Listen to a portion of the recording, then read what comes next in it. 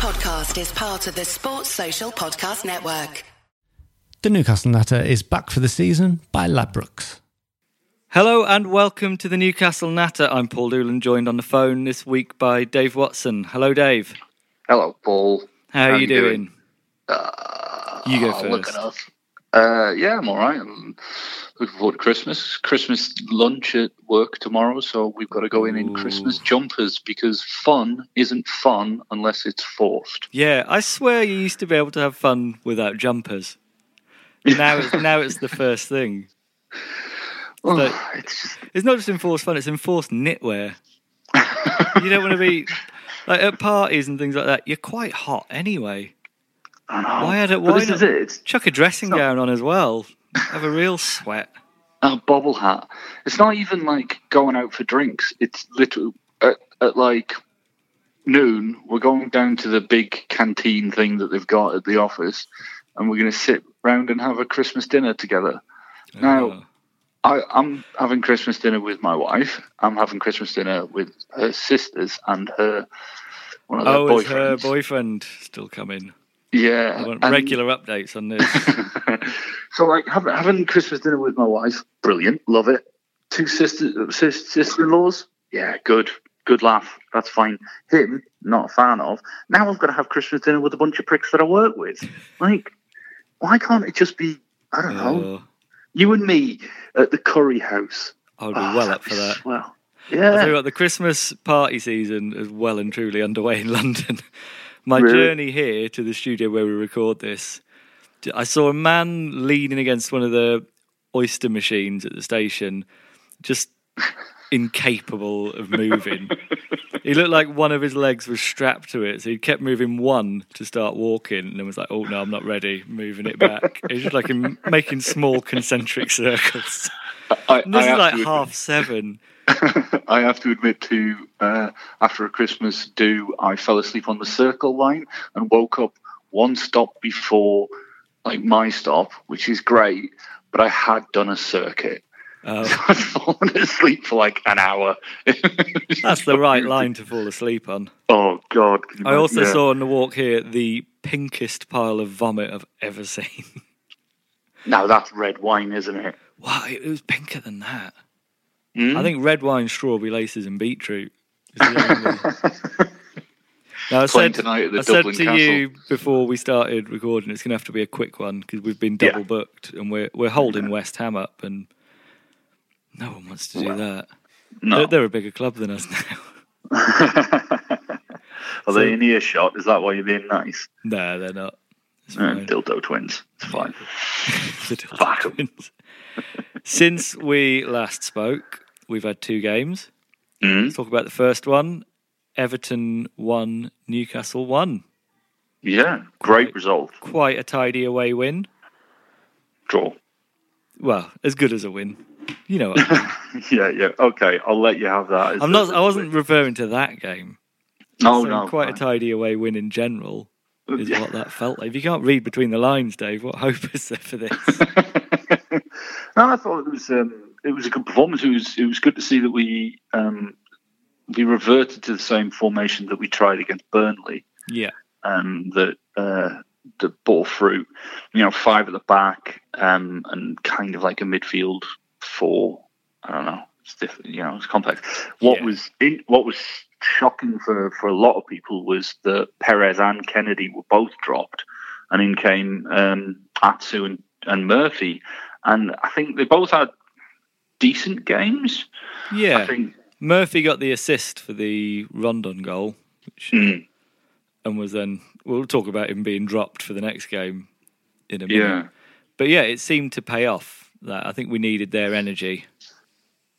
And I think Atsu certainly had a good number of opportunities that, perhaps if he'd been playing more often, he was a bit sharper.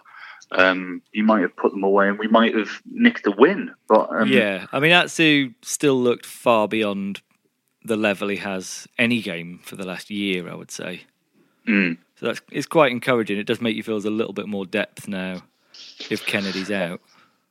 Well, I think it's good because it, at the very least, it should remind Kennedy that his his position isn't concrete. You know, it's not like Rondon. We've got options, like you say, and Murphy playing on that left hand side. I thought he had a good game. He wasn't terrifically involved, but again, that's about match sharpness. It's about how comfortable the rest of the team are with him and know where to pick him up and stuff like that, compared to, say, Perez, who's been playing every fucking game. Yeah. So no, it was good. It was good rotation from Benitez. I'm sure he'll be delighted to hear that he's got my praise. But yeah, I liked it. That's an early Christmas present for him. I think he really deserves. Yeah, I think neither of us saw us getting anything from this game. So that was a nice bonus, which makes the Wolves game on Sunday all that more galling, really. It was Newcastle 1, Wolves 2. Yeah. There's a lot to discuss in this game, but overall, I think we deserved at least a point. Oh, definitely. We seemed more in control when we had 10 men. It was I don't know where to start with it. Let's start with the defence. We looked pretty shaky all game, I would say, considering we were back to that back five as well. Yeah. I thought Lascelles had a really poor game. Not just in his... I mean, I think you can blame him for... I think you can pretty much blame him for both goals. Yeah. But just his overall game, he wasn't commanding the back line as he has done before. He was... his passes were going astray. He looks too muscular to be a footballer. This is my worry about him. I think he's bulked up too much. You think? He looks like an American footballer, as in a player of American football, not an American football player. Soccer player. Yeah. No. I think perhaps again it's sharpness. Perhaps it was sharpness, and he wasn't up for starting a game, but he didn't look great. I think we've looked a lot stronger with Fernandes and Schär. Yeah. And obviously Schär was missing from this game because of suspension. Yeah, Fernandes didn't look particularly solid either, compared to recent games where he's been a bit of a rock. But I think we were missing Schär and his passing ability. Yeah. Lascelles wasn't playing in the centre of a back three either. He was playing on the right-hand side, and which is an odd positionally one. Well, I think Rafa trusts Fernandes more than him.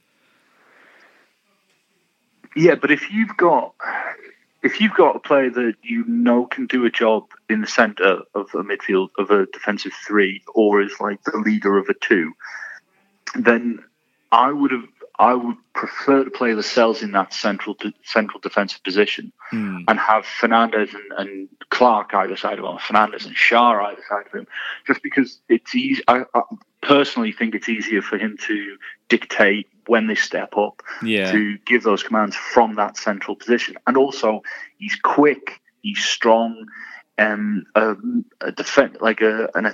centre forward's more likely to be like he can pick up that centre forward from that central position, and the other two can just operate as a back two. Yeah. So sticking him on one flank or the other, because he hasn't got great passing. Certainly, I think when it's a back three, it's not really a flank. You're still effectively a centre back. But if he looked uncomfortable on the right of a back three, someone who looked much more uncomfortable on the right of a back three was DeAndre Yedlin, who was switched there after Fernandes went off. Yeah, Fernandes went off in the 46th minute. I do think you have to say, we've said it a few times recently, does Rafa have to take a bit of blame for that change? When you've got Paul Dummett, who can play as a centre-back on the bench, you never felt that was going to work out of Yedlin playing as one of a back three. No. It didn't take long for him to prove that. No,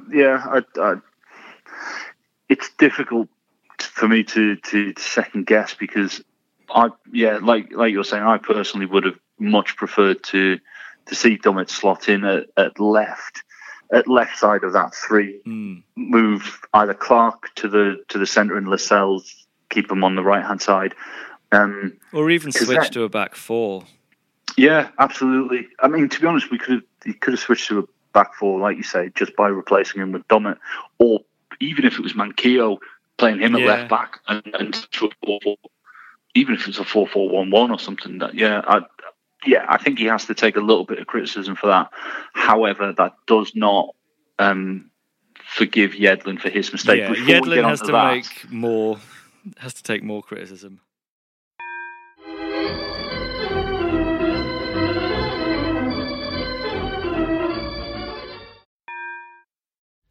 The Newcastle Natter is back for the season by Ladbrokes.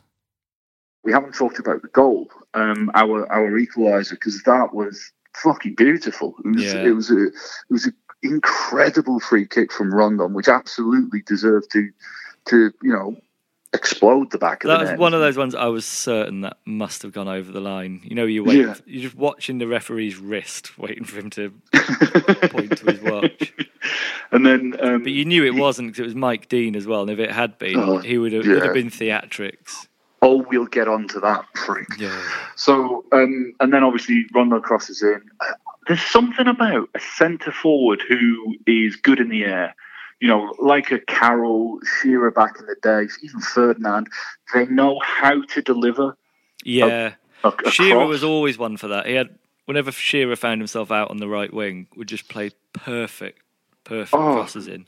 Just a thing of beauty to see that man cross the ball. But Rondon, absolutely, what a delivery. Yeah. And credit has to go to Perez, because he needed to get a touch on it, because it was going to keep curling away. So that little flick that he put on, and he's done it a few times where it's just... There was that one from the key free kick, I can't remember who it was against, where Perez got in front of everyone, just flicked it on. Yeah, lovely finish. And Perez was very just like headline. He had a decent game. He was man of the match. Yeah, I think It's a shame the fans hate him. I know, he keeps doing that celebration where he cups his ears or puts his fingers in his ears as if to say, I'm blocking out the haters or whatever. I think it is, but it's not going to endear him to the fans who've already made up their mind, because my position on him. I think he does a good job to the best of his ability. It's just that he hasn't got the ability, and his job would be made easier with better midfielders around him and a better striker in front of him. I just don't think he's that level. He's good to bring on, but he's not Premier League. I think he's Premier League quality. I think the problem is he never gets out of the limelight because we've got no backup for him. Yeah, and he makes the same mistake all the time. Yeah, I mean, we've said it before. It's his decision making and his ability to get a lay of the land, to know where players are. Because is it that he doesn't have the technical ability to find the players, or is it that he just doesn't know where they are? I don't know which one it is, but one thing he can do, which I never thought he had in his locker, is take an elbow to the middle of the face. Fuck me. Some aplomb. So let's talk that incident through, because it was... Do you want to do Yedlin first and then... Oh yeah, let's go back to Yedlin then. Yeah, let's just sew this up. So I've seen a few people saying it's not a red card. Alan Shearer says it's not a red card because Lascelles could get over to cover. I think that's generous. It was a red. Yeah, because... It was odd hearing Benitez after the game saying, because of that decision we need VAR, or we need bar, as he was saying. I needed the bar after that, I can tell you. I don't think that was a decision that Mike Dean would have overturned had he seen it again. No. I don't think that's a decision that most referees would overturn if they saw it again. I think Mike Dean, the problem with him, if we did have VAR, is he'd just watch himself over and over again. And the game, you'd have to have about half an hour extra time. I think that just to bullet point it, I think even if Lascelles could have got across to apply pressure, I don't think it would have been in time to stop the shot. And the point is, has he stopped a goal-scoring opportunity by taking him out? Yes. Was he fouled in the build-up? Arguably, but not enough to knock him down. I think if he's taken a tumble, in that position. Yeah. And also, what's he doing pulling him back? Yeah. DeAndre Yedlin is one of the fastest players in the Premier League. He doesn't have to pull him back. Just keep pace with him, get on the other side of him, and just force him a little bit wide just by being there. It was a stupid mistake, and it was a deserved red card. It's concerning because he'll miss the next game, and we don't have we've got Javier Manquillo. We'll be fine. It's one of the best right backs in Europe. I think the only argument where you could say he's covering would be if you switched Yedlin and Lascelles in that incident. Then there'd be more of a case for there is cover there. But Lascelles doesn't move that quickly. No, and Lascelles was on a man anyway, so if it had been the other way around and Yedlin was coming across, then Jota could have squared the ball across to the other. But anyway, that's just hypotheticals. The big issue for me is the Perez headbutting that poor Bolly's elbow. Yeah. It is the clearest penalty. It was insane. I could not believe it wasn't given. I've watched it God knows how many times. It's a penalty and a red card all day. Yeah. He's not watching the ball. His eyes are on Perez. The elbow comes out, and it's not in a natural position. He's not jumping, and it's not, both arms aren't up. Because if he was doing that and trying to get a bit of a lift, then there's an argument. But it's not. It's one arm. It's up. It's in his face. No attempt to get the ball whatsoever. What was insane was the Sky commentator seemed to be making out it was completely normal. And for a minute, I was like, well, maybe I'm just seeing something wrong. You have to keep rewatching it. You think, no, he has fully elbowed him in the face deliberately. Yeah. Do you know it's been 145 Premier League games since Newcastle United have had seen the other side get a red card. Jesus. And even then, in that game, I'm fairly certain in that game we also had a man sent off. So it's not even we've had. I have no idea how long it's been since we don't get many. I just remember the Stoke. Was it Boxing Day one where they got 2 sent off? I think it was. And Mark Hughes sent from the stands. Sent to the stands. Yeah. It was.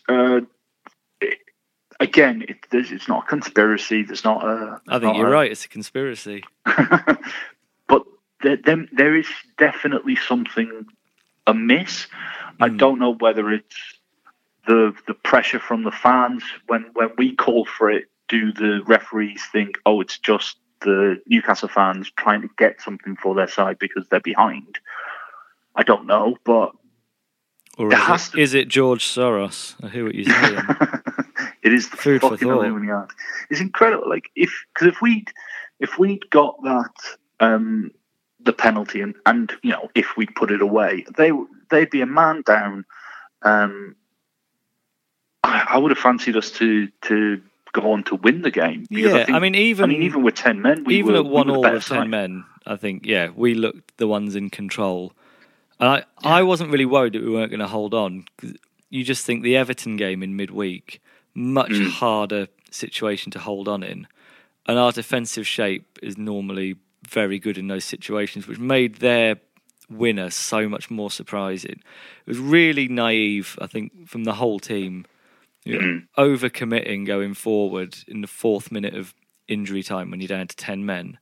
Had about 4 or 5 players up, and then nobody putting a tackle in. Yeah, Kennedy was just jogging back, and he'd only been on the pitch for about 10 minutes. I think very tiring minutes, though. I think he needs to sit out and not be involved in the match squad. Give Atu a run of a few games, or Murphy, or rotate them. And I think Benitez needs to haul them over the coals. Or it's so odd, though, because you think not that long ago, who was it we were playing where he made that sort of 90-yard run back from their penalty area all the way back for a last-ditch saving tackle? It wasn't Southampton, was it? I'm not sure, but there seems to be a level of inconsistency to Kennedy this season that wasn't there last year. Yeah. And just when you think, all right, he's just lazy, next game he'll put in an amazing performance and defend like his life's on the line. Yeah, it's bizarre. It really is. One option could be just to, if the option is there, is to get rid of him in January. He's still probably our best winger, though. But if he's not performing, he's got the skill, but he hasn't scored a goal. And I can think of one assist that he's made. I can't think of.